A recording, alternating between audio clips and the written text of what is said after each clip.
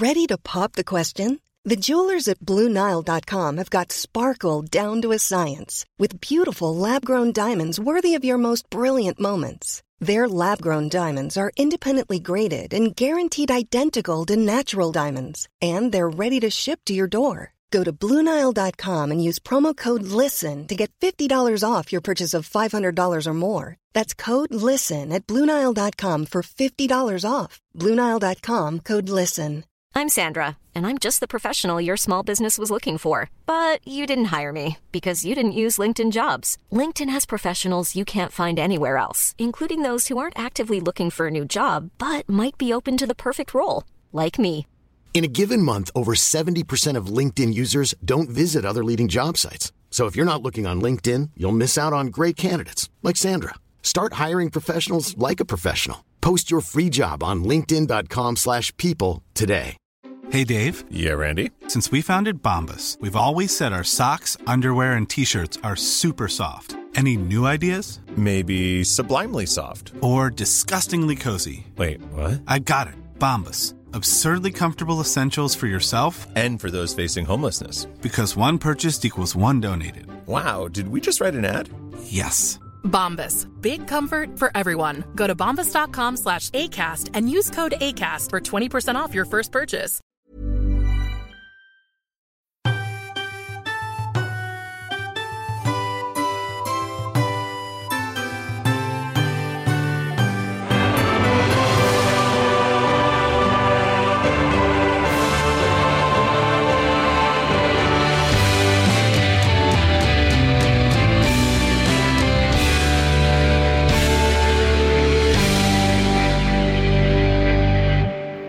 Willie, Harry, Stee, Harry. Yes, that's our next king, Harry. King Henry II, grandson of Henry I and son of the Empress Matilda, who never came to the throne that should have been hers. And I think it's probably safe to say that after William the Conqueror, Henry is the next king that people will perhaps know something about. Mainly because of what happened between him and his friend Thomas à Becket, the famous murder in the cathedral, but also because Henry was the father of Richard the Lionheart and wicked King John. The Dick and John who follow Harry in our rhyme. Willie, Harry, Stee, Dick, John. And finally, I think some people will know him because he was married to one of the few women from this time who made her presence felt and left a strong mark on history. A fascinating and powerful woman, the extraordinary Eleanor of Aquitaine. But I think it's fair to say that beyond these headline facts, most people probably don't know a lot more about Henry. And, it's been really interesting for me to dig a bit deeper into Henry's story.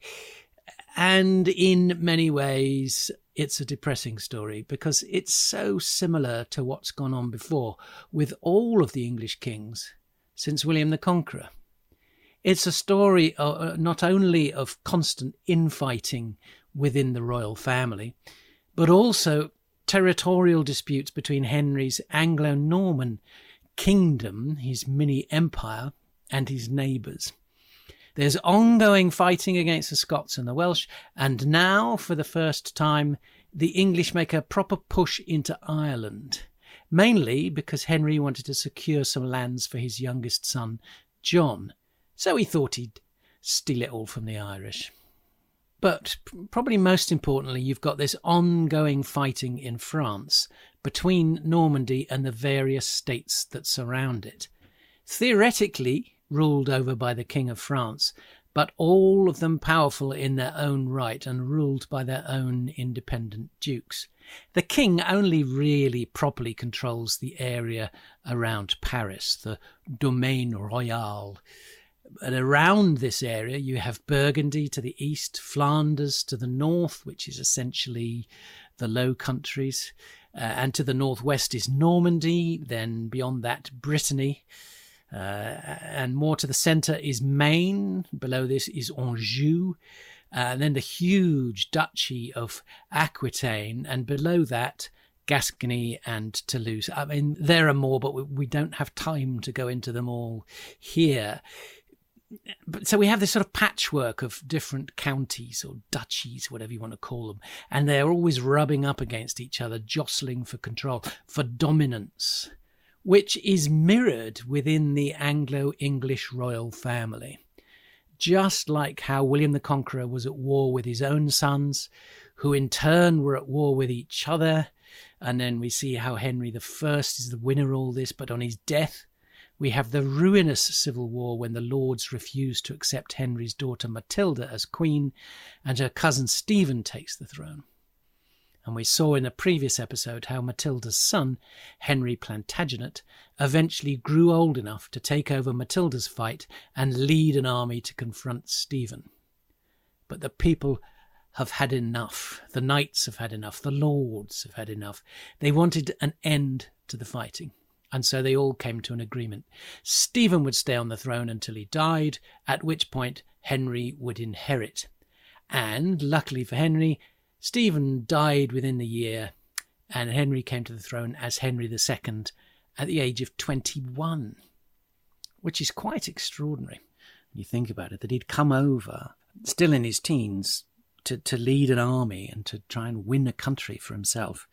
Takes the throne at 21. You know, when I think of my youngest, he's a couple of years older than 21 now, but, you know, I certainly wouldn't trust him to run the country.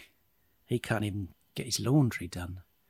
So Henry's on the throne, and it's interesting because when we look back at these kings, we all sort of picture them as being somewhere in their Middle Ages for their whole lives. But Henry started on the throne as a young man. He was pretty successful as a monarch. He ruled England for 35 years, died when he was 56. And perhaps if he had died when he was a bit younger, his reign would have looked even more successful than it was. Because as we shall see, this depressingly familiar story starts all over again of him fighting with his own family. But that's to come. First of all, he takes the throne, and he becomes one of the most powerful men in Europe at that point. So he's already married Eleanor of Aquitaine. So she comes with that huge block of land to the south of Normandy. And she also brings Gascony to the table because that is where she is from. So Henry has this land mass, this empire, which is known as the Angevin Empire, which stretches from Scotland all the way down to the Pyrenees. It takes in a huge chunk of France, the whole of the left-hand side. It's a bigger part of France and is directly ruled over by the French king. But Eleanor, when she marries Henry, he's 19, she's 30, which is a repeat of the pattern with what happened with Henry's mother, the Empress Matilda, who married Geoffrey of Anjou when she was 11 years older than him. So there was no taboo then about marrying an older woman, particularly if she came with a huge chunk of land. Eleanor had already been married to the French king, Louis VII. They had had 2 daughters together, but after 15 years of marriage, she married him when she was 15, she had produced no sons, and she wanted out of the marriage. And she managed to get the marriage annulled on the grounds of consanguinity, which is where the 2 partners are too closely related. And there's a concern that this is against God and will bring in aberrations. Consanguinity is a sort of useful term if someone wants to try and get out of one of these royal marriages. And it went on a lot, but Eleanor was able to use this as a means to get out of her marriage to Louis. Because they'd had no sons, Louis didn't put up a huge fight, but he was extremely pissed off when Eleanor then pretty much advertised herself because she had this amazing dowry to bring to the table of this huge chunk of France. And it seems that she sent a personal invitation to young Henry and said, look, you could do a lot worse than to marry me. And so he did, which Louis, King Louis of France, was really not expecting. And this was kind of like the last thing he wanted, although it's stupid to think this might not have happened. Because suddenly, Henry is now ruling this great chunk of Western France. And his father had already put in motion the expansion of Normandy. And through this period, Henry was able to expand into Brittany, so that they really did have that whole left-hand chunk of France. They had an interesting marriage, Henry and Eleanor. The modern cliché would be to say it was a bit stormy. They were certainly greatly in love when it started. By the end, it was very different. But they were certainly close enough to have 8 children, 5 sons and 3 daughters. So they obviously got on well together on one level, which meant that Eleanor had 10 surviving children. So she was a pretty tough woman. Her last child she had at 44, and that was young Prince John, who went on to become King John. And she lived well into his reign, into her 80s. So she had a long and fascinating life. So to start with, they get on well. This is a great power couple. They've got these huge holdings, which brings in huge wealth for them, which is really necessary, because the first thing that Henry has to do is to sort out the problems in England. There's been 20 years of civil war. When Stephen came to the throne, he inherited a country in very good order. Henry I had done so much to shore up the finances and to put in place a good system of governance. And that all had to be rebuilt, because the income to the royal estate was way, way down. But Henry was pretty effective. You could say that he was a good king on this level. Did start settling everything down. He made an effort to behave decently towards the English population. He brought in a more modern and a fairer form of legal system, which did favour the ordinary people. So he did a huge amount on that front. But at the same time, there was still fighting. There was the ongoing problems with Scotland. He pushed much further into Wales and managed to subdue the Welsh people more effectively than his predecessors, built more castles there. And in France, although he had all these lands, they was constantly having to fight to preserve them. And particularly his reign was coloured by his relationships with the French king. First King Louis, and later on his son Philip II. There was a constant pushing backwards and forwards, a sort of give and take between them for who was going to be the dominant figure in France. And some people have described this period as a sort of Cold War, as they didn't ever directly take arms against each other, but they would fight via one of these principalities. They would both send troops in, or they would send support to the local leaders. And so, very much like in the modern Cold War, America didn't directly fight China, but effectively fought against China and Chinese support and influence in Vietnam. But through all this, somehow or other, because if you look at the history, there are so many battles, there are so many sieges of these castles in France and in battles in Wales, whatever, that it's a blur. It's very hard to keep up with and make sense of it. But somehow through all this, he was able to restore the rule of law and to at least make the country a more civilized place to live. But he came unstuck slightly when he tried to extend this rule of law into the churches. And so we get to this dispute that he has with the church in England. And it's almost identical to what happened earlier on with William II and with Henry I, in that you have these two powerful figures. You have the king, and then you have the Archbishop of Canterbury. And the Archbishop of Canterbury is the head of the English church. And the church had always fought to remain separate from the laws of the land and the direct rule of the king. The church claimed that the head of the church in England was the Archbishop of Canterbury, and as I've said before, their head is the Pope, not the English king, and beyond the Pope, of course, it's God. But the English kings were constantly trying to undermine this system. They wanted to bring the church under their command, not least because there was a lot of money in the churches, the monasteries, the abbeys, and the kings always wanted to do whatever they liked. They didn't want to be told what to do and how to behave by the church. They didn't want to constantly have to be seeking the permission of the Pope to get married, even to take the throne. The Pope theoretically had to bless that. So there's this constant three-way struggle, which I've talked about before, between the power of the king, the power of the aristocracy, the lords, the dukes, the barons, and the power of the church. And at any point, if any one of those three gets too powerful, it causes problems. And the king is constantly having to knock down castles that have been unofficially built by some duke or lord somewhere, trying to get more power for themselves.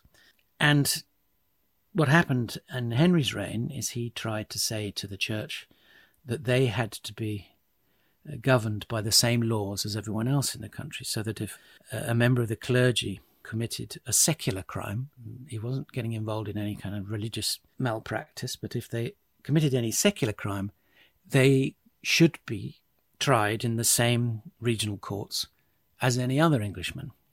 The church said, no, we're not having this. We are not under your jurisdiction.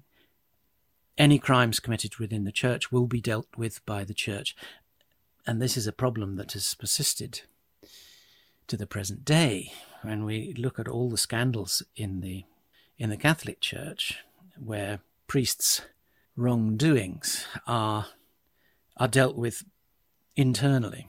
So, and obviously the most high-profile examples of this are abuse and paedophilia, where, you might get some bishop who's done terrible things in Germany, and the powers that be in the Catholic Church whisk him away and set him up somewhere in Africa, theoretically out of the way, but usually they are then in a position where they can actually behave even worse to the Africans. So there is this idea that the church is above the law, and Henry is bashing his head against the wall with this until he sees that he might have a solution.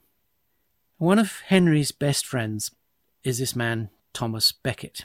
He comes from fairly humble origins. His father was a working man, and whilst the young Becket was progressing and coming up in the world and studying, his father came down in the world, and Becket was forced to become a humble clerk to support himself and his family. But he made friends with Henry quite soon after Henry had come to the throne. He was quite a lot older than Henry, but the two of them became huge friends. And Becket was a charismatic, ambitious man, and so Henry brought him up, as it were, elevated him, eventually installing him as his chancellor. And they were sort of famous men about town, competing with who could have the latest, most expensive, fashionable clothing. And there was a lot of roistering, as you might want to call it, drinking and feasting and hunting and having a great time together. And he was a very worldly man, Becket, maybe because he'd come from a poor background. He liked money. He liked making money. He liked spending money, and he liked to be a figure. He liked people to know who he was and to, respect him and bow deeply when they saw him coming. He loved all of that. So when the post of Archbishop of Canterbury became free, following the death of the previous archbishop, Henry thought Becket would be the perfect person to install. It was his close friend. He was a man who'd been close to the court, at the heart of the court. He knew what Henry wanted. He knew what Henry needed. And Henry thought, great, I'll put Becket there. I'll have the church in my pocket. And between the two of us, we'll have everything sewed up. Becket begged him not to do it. He said, don't do this. This will spoil our friendship. But Henry said, no, don't be ridiculous. This is perfect. And forced him into it. But as soon as Becket takes up the post, something rather unexpected happens. He finds God. He suddenly becomes very pious and very holy and goes over to the church's side against Henry. And Henry is furious about this. He thought he had it sewn up, but now Becket has become, instead of his closest ally, he's become his greatest enemy. And Thomas Becket was an interesting figure. He was only called Thomas Becket centuries later. The was added by religious types who thought it made him sound more grand and important and saintly. So he wasn't just plain Thomas Becket from the back streets of London. And I think it comes down to our views on Christianity and how pious we are as a nation. But, you know, at times when Christianity has been the big thing and everybody has got to be seen to be going to church, then Thomas Becket is seen as this great figure, this saint, because he was sanctified later on. But at other times, when people are a little bit more suspicious of and less respectful towards the church, when we may be questioning the church's power, its wealth and hypocrisy, Becket is viewed quite differently. Rather bizarrely, a few years ago, BBC History magazine, I think it was, did a poll on the worst Englishman of all time, and there was one for each century. And the man who came out on top was Jack the Ripper, but second, rather unexpectedly, was Thomas à Becket. And some people have said it was because in the century, which was the 12th century, and actually, I just have to confess there that whenever people say things like 16th century or 12th century, I have to stop and do the maths. And you think, okay, 12th century, that's the 1100s. And I think quite a lot of people do, and they don't always admit to it. But here am I doing a history program where I have to always stop and do the maths. But yes, it was the 12th century. In the 12th century, I think he was probably the only name of any of the people that was put up to vote for or to vote against. But whilst there is some questions surrounding Thomas à Becket, to say he was the second worst man in English history after Jack the Ripper is pretty ridiculous.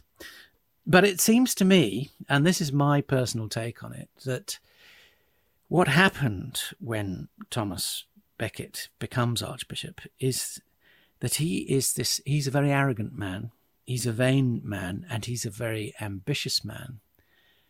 He knows he's never going to become King of England. He knows he can only be second best as Archbishop.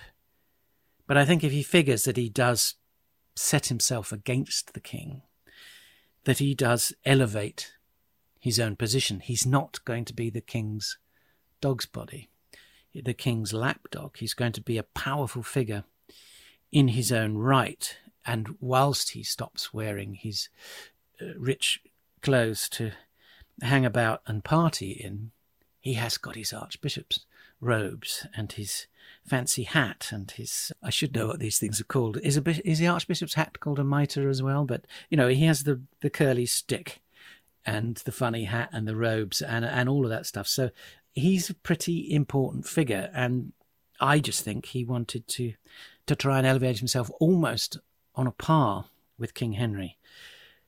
And so the two of them have this terrible falling out, and any time Henry tries to impose anything onto the church, Becket opposes it. He says, within the church and over the souls of the people of England, I am essentially king. You can be king of the treasury, of the army, of the lords, but I am king of souls.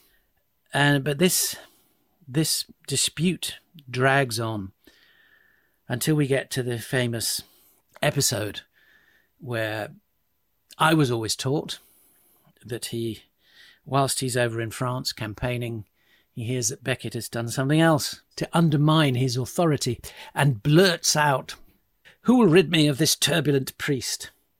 It seems he didn't say that. But as all of this was reported retrospectively, we don't really know. But essentially, he was probably drunk and he had an outburst. He said, who's going to do something about this lowly clerk who I've put into this position of power, and now he tries to make me look stupid? And 4 of Henry's knights set off back to England. They cross the Channel. They hurry to Canterbury Cathedral. They come in on Becket whilst he's at his prayers. And it seems at first that they were simply trying to arrest him and take him away and imprison him somewhere. But he refuses to leave the cathedral. They say, get yourself ready because we're going to go away, but when we come back, I want you to be ready to leave with us. They go away, they come back later. He's still there praying at the altar. And is this a massive act of self-regard, of vanity? Is this a deliberate way to sort of cause his own martyrdom? Who knows? But essentially, one of the knights twats him round the head with his sword, slices off the top of his skull, his brains and his blood starts pouring out all over the floor. Another knight whacks at him. The sword rebounds and hits one of the monks or priests who are looking after Becket. It's a chaotic and ugly bloodbath, and Becket is slaughtered. An extraordinary thing is, this happens in 1170. And whilst Canterbury Cathedral has been rebuilt and remodelled in parts over the years following fires and enlargements or whatever, parts of it still exist. And the step where Becket was killed is still there, and you can still see the bloodstains that have been religiously preserved. So Becket's cut down, the knights run off, they realise, oops, perhaps we've gone a little bit too far, maybe this isn't what Henry had in mind. They rush off and hide up in the northwest.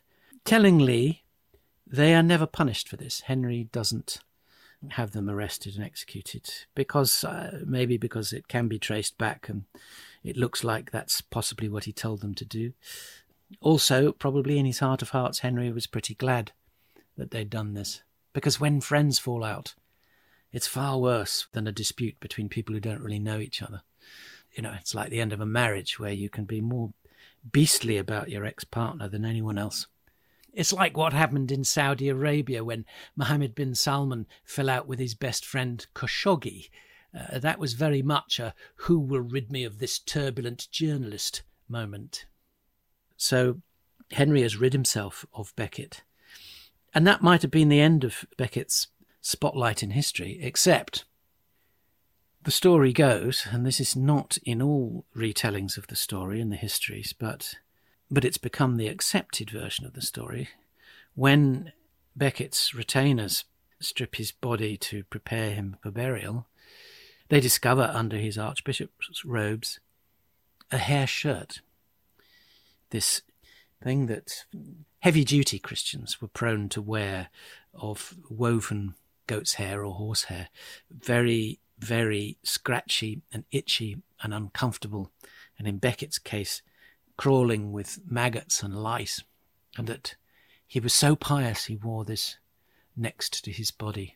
And it's a weird thing, this sort of ultra-Christian desire for self-flagellation.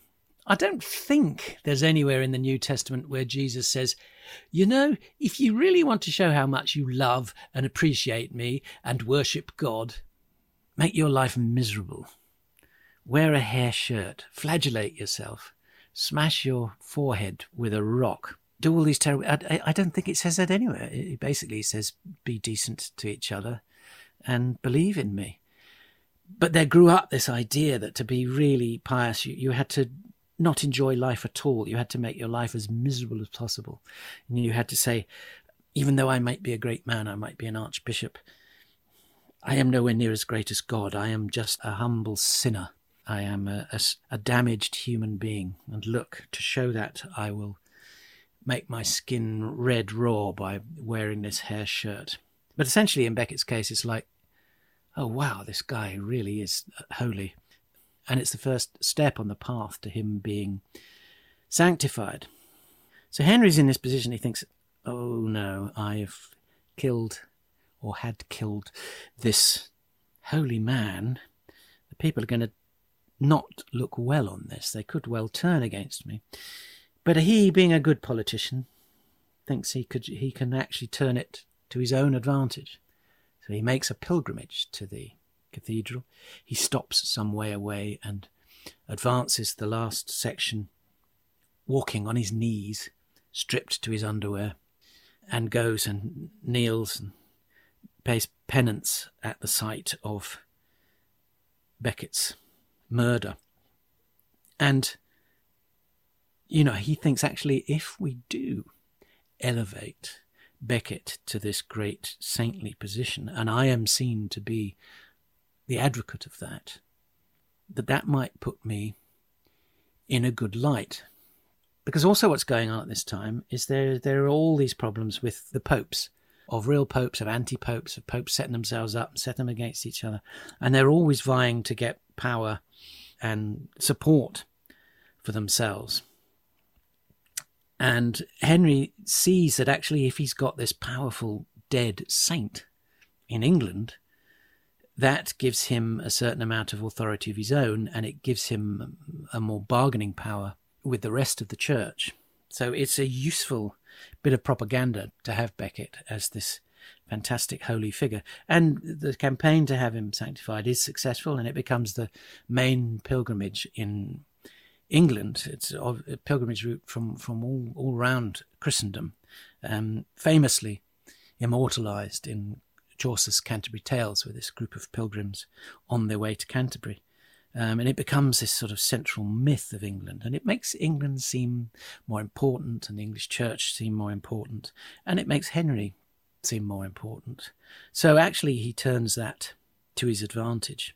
So we can see that Henry was a pretty good mover and a shaker, but like his predecessors, as I mentioned earlier, he ended up having problems with his own family.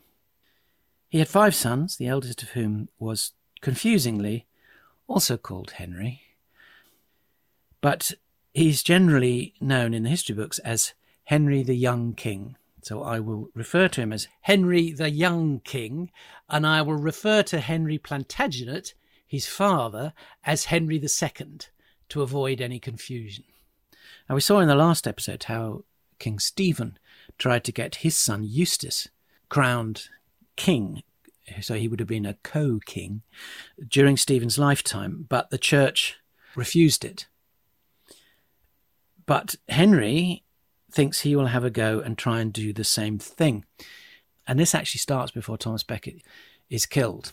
It's a period where he's away from England on some religious business abroad, and he has said he does not approve and won't accept Henry the Younger being crowned king whilst his father is still alive. But Henry II takes advantage of Becket being away and uses the Bishop of York to get his son crowned Henry the Young King. And he is very young. He's just a teenager at the time. He's 15. I mean, it's only really an honorary title. It doesn't have any actual power. That remains with his father. But it does mean that he's firmly there in place if anything happens to Henry. And that actually was one of the main things that really got Becket angry with Henry, in that he had pushed this through behind his back and he has made it clear that he disapproved of it. And this probably what led to their final dispute. Now, interestingly, Henry the Young King had been married when he was younger, even younger, to the daughter of the French king. At the time, he was 5 and she was 3. So we can see this is very much a political marriage, that Henry forced it through in order to cement this relationship between the Plantagenets and the French royalty.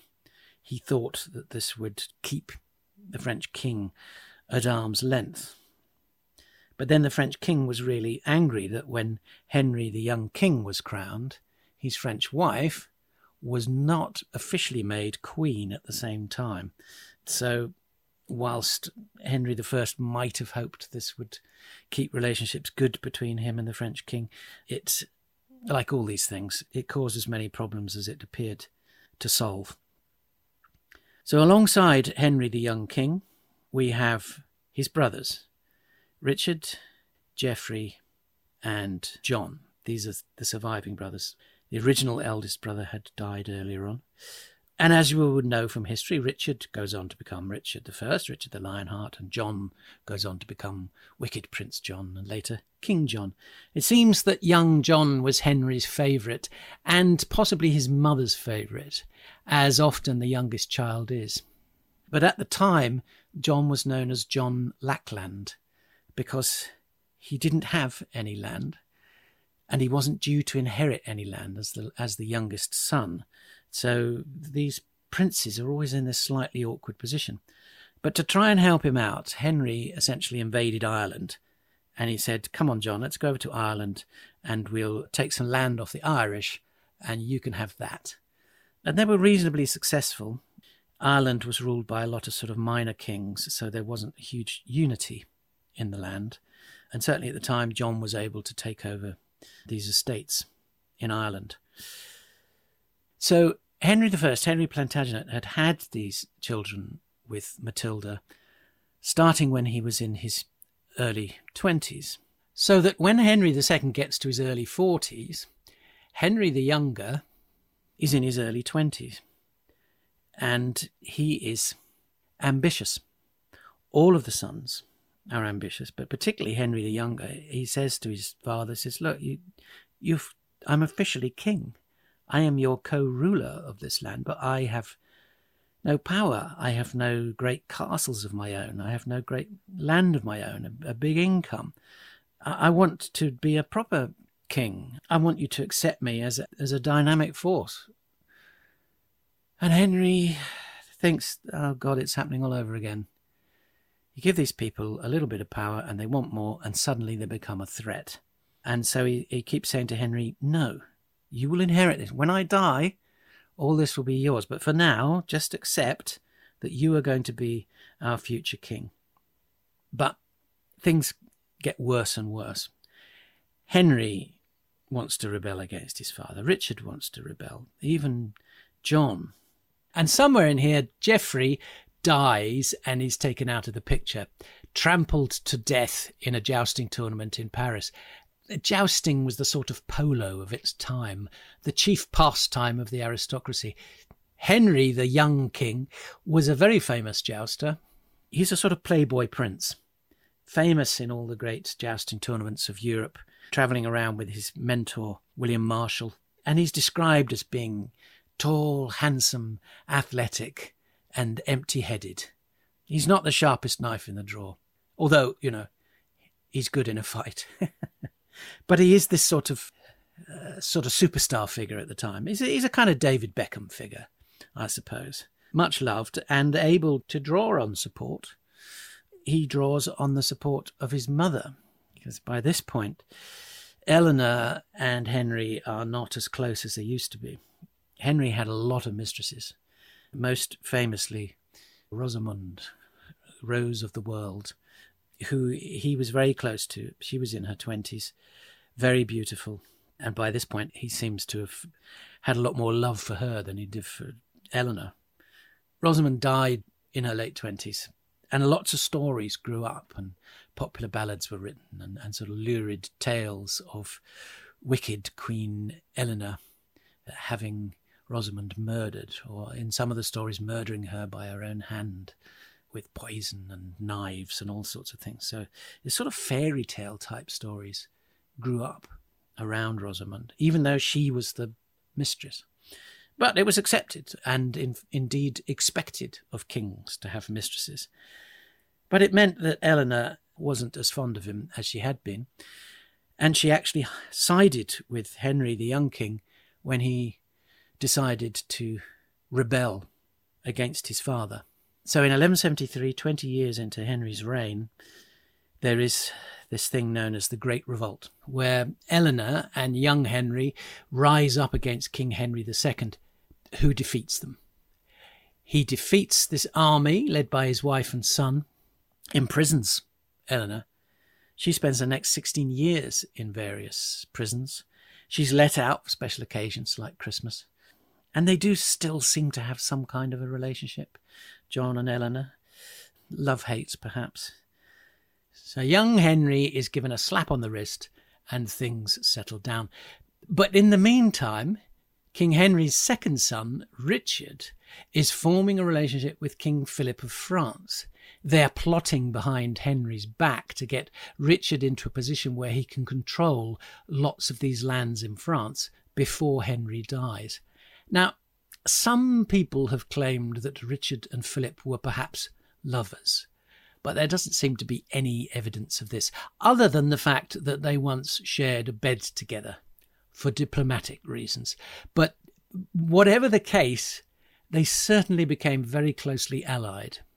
So 10 years after the Great Revolt, in 1183, there's a second revolt where the allied forces of Richard, Henry the Young King, and King Philip of France take on King Henry II again.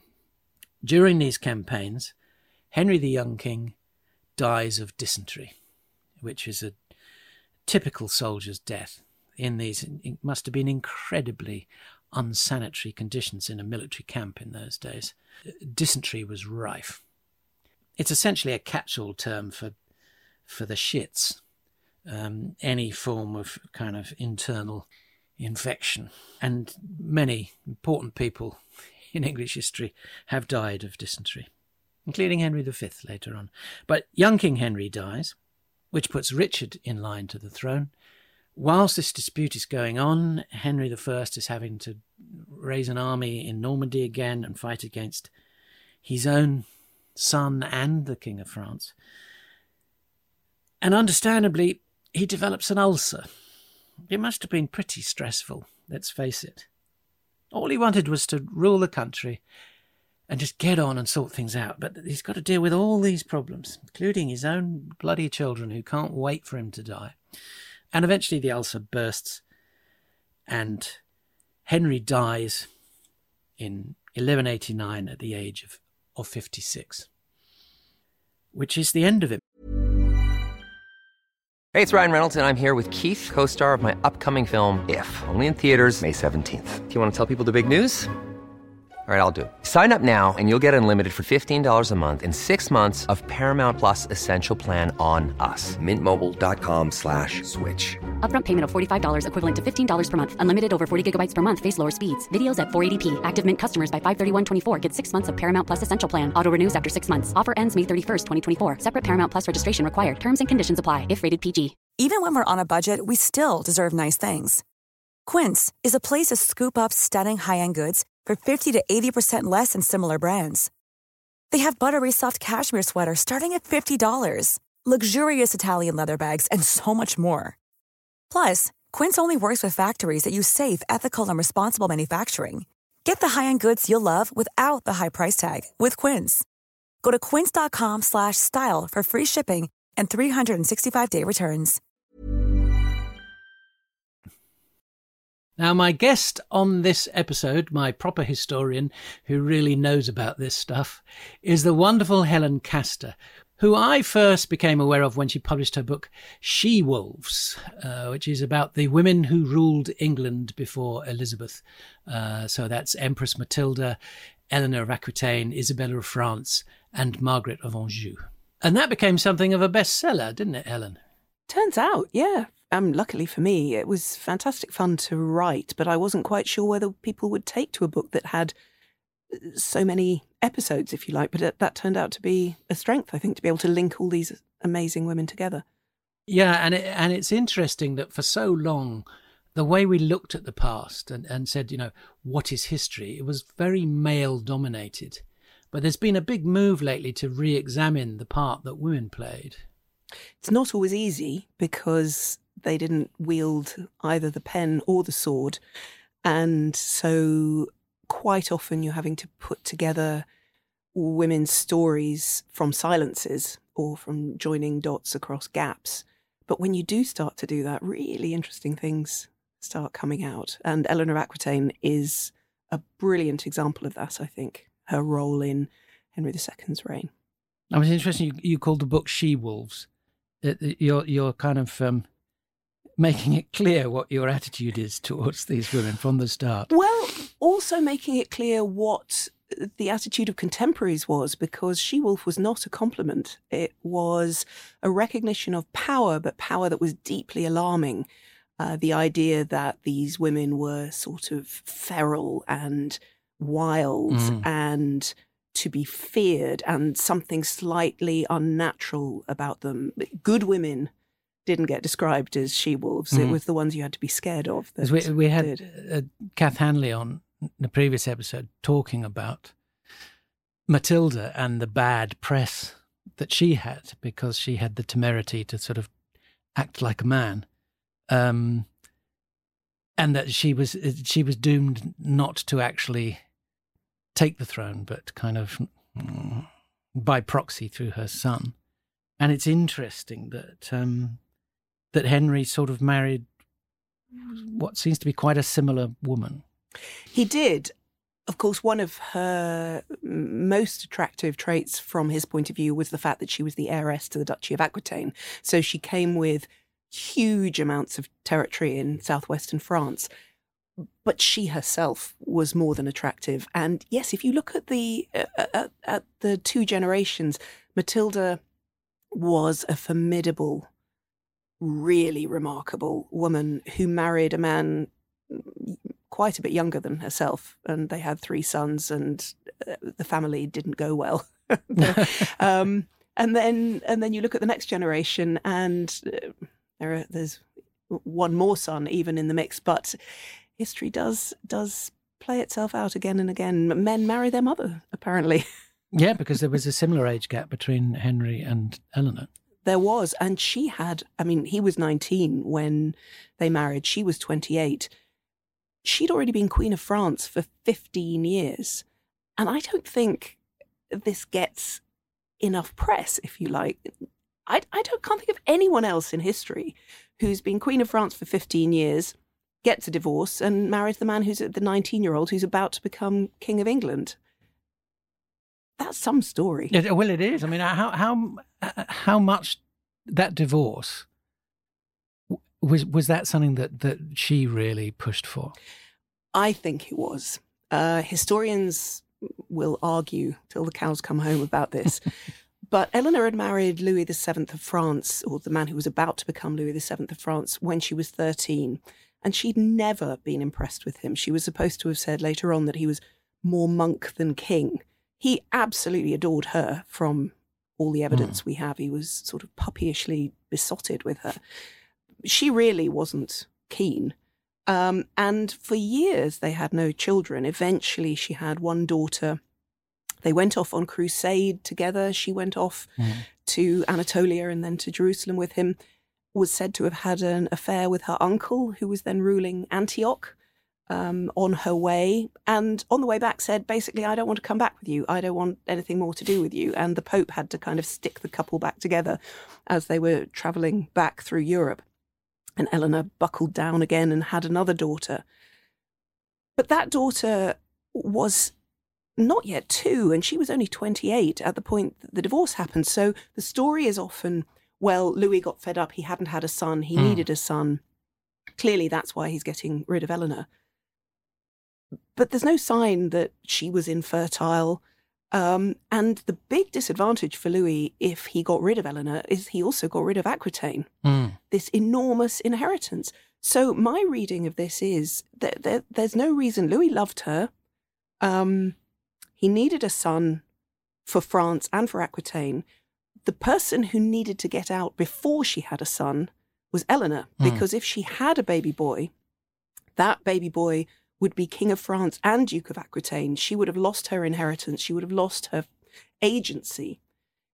So I reckon the way I can interpret this is if Eleanor refused to sleep with Louis anymore, Louis was never going to have a male heir. And so she was the one who had, I can't prove this, but there is a logic to it, that if she said, right, either I'll stay being Queen of France, but you'll never have a male heir, or we get an annulment, she's got Louis over a barrel. And 8 weeks and 2 days later, marries 19-year-old Henry, who's about to become King of England. This has got Eleanor's fingerprints all over it. Yeah, it's a great deal for Henry, who gets all her land. But, was that all there was to it? Had they even met? He had turned up at the French court. They had sight of each other. Right. So I think they had got the measure of each other. And of course, she's pregnant within months of them marrying. It's a boy. Year later, she has another boy. So at the point where she's crowned Queen of England at Henry's side, she's heavily pregnant with what turns out to be her second son. And she just keeps producing babies. She produces a lot of boys, which causes huge problems down the line. It's great when they're little, but when they're teens, the teen years were terrible for Henry and Eleanor. Yeah. Because of course, this is the problem, that Henry was amassing an extraordinary empire, and he was holding it together by force of will, force of energy, force of ability. He was an extraordinarily able man, and he never stopped moving. And in theory, I mean, he kept saying, well, of course, I will parcel out this empire between my sons, my dynasty. And his sons were listening to this and thinking, great, we're going to... Yeah, the kings always seem to be doing this. They're saying, I'm going to give you all this land and power, and then not really doing it because they suddenly think, oh God, what if they then turn on me? Which is often what happened. They seem to be buggered whatever way they go. But now one question I'm looking at through this series, it's a sort of slightly childish concept, but, it's the idea of good king, bad king. You sound like you're quite impressed by Henry. Henry, I think, was one of the most impressive kings of England ever, certainly of the Middle Ages. We have, a series of remarkable pen portraits of him. It's possible to see Henry in the round in a way that's not true for many medieval kings, because the chroniclers who knew him were so impressed, almost obsessed by him, that they wrote these detailed descriptions, and he was a bundle of energy, quite a stocky man, might have run to fat if he wasn't always on the move and didn't eat very much, drove his courtiers mad because he was always in the saddle, legs bowed from the amount of time he spent in the saddle. Either he was fighting or he was hunting. Then he'd get home at the end of the day and still wouldn't sit down. And of course, his courtiers couldn't sit down unless he did. So one of them described him as a human chariot dragging all after him. And this ferocious energy went with a ferocious intelligence. Another chronicler said, with the King of England, it is like school every day, and by school meaning university, that he loved discussing intellectual problems. And he was a soldier, he had the whole package, really. And the result of that was that he ended up ruling, we might call it an empire, certainly a federation of territories stretching from the Scottish border to Ireland down to the Pyrenees. The central story of King Henry's reign, the part that most people will know, is the murder of the Archbishop of Canterbury. I mean, do you think Henry meant for him to be killed? No. Henry had a terrible, terrible temper. He could display unearthly calm in moments of extreme crisis. He was deeply unpredictable. But there are descriptions of him, for instance, one day when someone at his court made a favourable mention of the King of Scotland when he wasn't in the right mood, and he ended up lying on the floor, screaming and threshing about and chewing the straw out of his own mattress. So temper was a thing with Henry. Mm. So I think Henry was beyond furious at Becket. But again, the terrible murder of your Archbishop of Canterbury in his own cathedral, breaking the sacredness of the space, causing then 2 years of crisis. You end up having to be whipped publicly by the monks in order to sort the whole thing out. I don't think Henry intended all of that, but we've all said things we didn't mean in a heated moment. Luckily, anything I've said in a heated moment hasn't led to the Archbishop of Canterbury having his brain smashed out.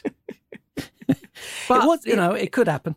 Yeah, exactly. Who knows? But it was a terrible, shocking murder that reverberated around Europe and reverberated down the centuries. Becket became the English saint, revered widely. And it isn't until the 16th century when Henry VIII decided he wasn't that keen on uppity archbishops who told kings they weren't supposed to do what they wanted, and Henry absolutely obliterated every trace of Becket's cult. If you look at 16th century manuscripts, Henry VIII it insisted that the name has to be scrubbed out, the saint he took against the most. But because of the power that Beckett acquired after death. It's Star Wars, isn't it? If you strike me down, I will become more powerful than you could ever imagine. And that's what happened with Beckett. And Henry did eventually manage to capitalise on that.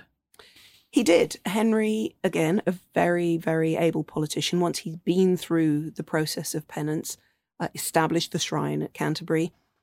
The useful thing was Beckett was now dead and not there to argue with him anymore. And so he was able to get on with arguing with his sons and his wife in... which didn't go well at all. No. Why do you think Eleanor sided with the sons against the father? Yes, this is 1173, the revolt where it turns out, first of all, that Henry's oldest son is rebelling against him, then the two younger ones, Richard and Geoffrey. John is too little at this stage to join in. They all go off to Paris to take shelter at the court of their mother's ex-husband, Louis, King of France. And then it turns out that Eleanor is about to follow them, and she's been pulling the strings of this from the beginning. The story goes, the legend goes, that Henry had a mistress called Rosamond Clifford. Very, very beautiful mistress. And that Eleanor was so outraged by this that she flounced into rebellion. I don't buy it for a second. Eleanor knew that powerful men had mistresses. Yeah. Her grandfather was the first troubadour whose poetry we have attributed to a named source. She had grown up in the court of Aquitaine, which was famously romantic, not to say a little bit scandalous, if you were from Normandy or England. She knew what was what. She hadn't even seen Henry for most of the last 3 years at the point where this rebellion breaks out. But what she had been doing was ruling Aquitaine for him and on behalf of their son Richard, the second son, who had been marked out as the future Duke of Aquitaine to inherit from Eleanor, because the fact that Eleanor brought Aquitaine with her to the marriage didn't mean that Aquitaine was immediately incorporated and subsumed into England or Normandy. It was still an independent duchy. And so it was going to be given to Richard when his elder brother became King of England and Duke of Normandy, Count of Anjou, in the fullness of time. So Eleanor was very happy with this. Richard was her favourite son. She was bringing him up in Aquitaine, a native of her land. This was all great. But Henry was prepared to delegate just so far and no further. And by 1173, it was becoming clear that the deal that Eleanor thought they'd made was getting worse all the time. I'm back to Star Wars. It was not, Henry didn't see it as irreversible or as clear-cut as Eleanor did. And he was beginning to infringe on the rights of the duchy, and also had never really given the money and men she needed. He'd always kept the purse strings and the military command in his hand. And Eleanor was fed up as her sons, and much more formidable than them because they were still teenagers at this point. But she was the one who got captured. The boys had all made it to Paris safely. She was on her way, the chroniclers tell us, dressed as a man, which may be literally true because it makes sense if you're trying to make your way across country without being discovered. It may have been figuratively, metaphorically true because, of course, she was, by contemporary standards, acting unnaturally in rebelling against her husband. And then it stays in prison for the rest of Henry's life? That's right. Henry was endlessly forgiving of his sons, partly because he needed to be, because they were his heirs. He needed to find an accommodation with them. Partly because he, a contemporary chronicler tells us, loved them with an inordinate love. This was a very emotional and tempestuous family. In fact, of all of them, I suspect Eleanor was the least emotionally tempestuous, and Henry and the boys were all over the place. And partly, of course, because sons rebelling against their fathers was culturally understood. Any number of biblical stories, Greek myths, etc., etc. This is what boys did. You just had to get them back in line and say boys will be boys and sort them out. And that's what Henry did with the boys. Eleanor, a wife rebelling against her husband, a contemporary cleric wrote to her and said she risked a general ruin. The whole order of the world might crumble if she did not bow down, seek her husband's forgiveness. And Henry wasn't messing about. He locked her up in England in luxurious circumstances. She wasn't in a prison cell, but for the next 15 years, we don't really hear But she was allowed out on special occasions, like Christmas. Special occasions when he needed her. Right. And usually it was when the boys had been causing trouble again and something to do with Aquitaine had come up and he needed to wheel her out so that if, for instance, Richard was not prepared to kneel to him for Aquitaine because Richard was saying, well, Aquitaine's mine. I've been looking after it for the last however long. Okay, kneel to your mother. And he had to do that because it was her inheritance, but also it was an easier compromise than kneeling to his dad at that particular point.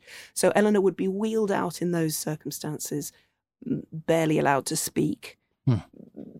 Really, for a woman who'd had so much agency in her life right up to that point, and in 1173, 74, when the rebellion is happening, at that point, she is just turning 50. So she's had half a century of having more agency, more power than almost any woman you can think of in the Middle Ages, and suddenly silence, confinement. I mean, is there any evidence for what she was thinking and feeling? Did she write letters? Nothing. Nothing survives. Nothing survives. We have no personal letters written by Eleanor at any point in her life. We're always having to put our analysis, our interpretation together from what she did. And for those 15 years, she was allowed to do nothing. So what did she do when she eventually got out? I think one of the most remarkable things about Eleanor's imprisonment, 15 years, as I say, in total historical silence, is that she emerges at the end of it unchanged, ready to go. The first thing her son Richard did when he came to the throne, in the middle of yet another fight with his father, his older brother already having died. So Henry, the young king, never actually gets to be king in his own right. It's Richard, who we know as the Lionheart, who's next in line. In the middle of a fight with his father, he comes to where his father's died at Fontevraud. He looks at his father's dead body, he turns on his heel, walks away, and the first order he gives is that his mother should be freed from prison in England. And Eleanor emerges as though those 15 years haven't happened. She's in her mid-60s, and the energy and the ability and all the capabilities that she shows from that point on till she dies at 80 is just extraordinary.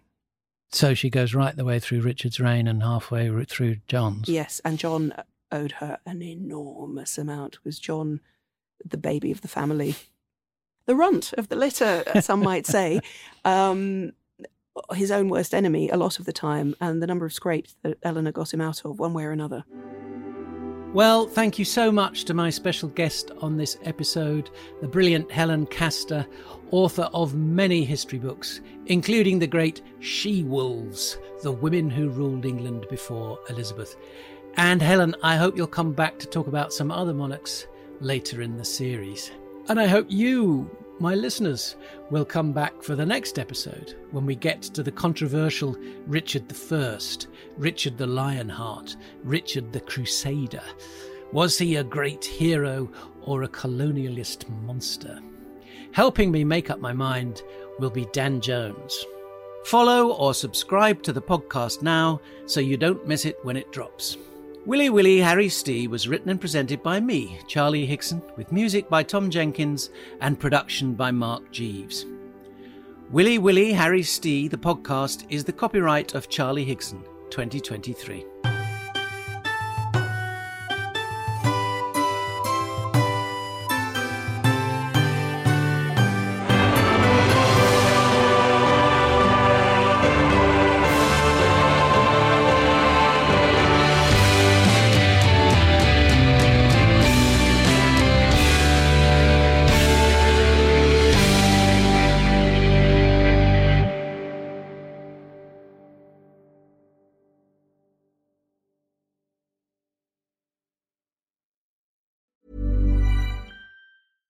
Even when we're on a budget, we still deserve nice things.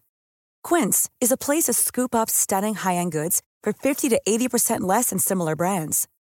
They have buttery soft cashmere sweaters starting at $50, luxurious Italian leather bags, and so much more. Plus, Quince only works with factories that use safe, ethical, and responsible manufacturing. Get the high-end goods you'll love without the high price tag with Quince. Go to quince.com/style for free shipping and 365-day returns.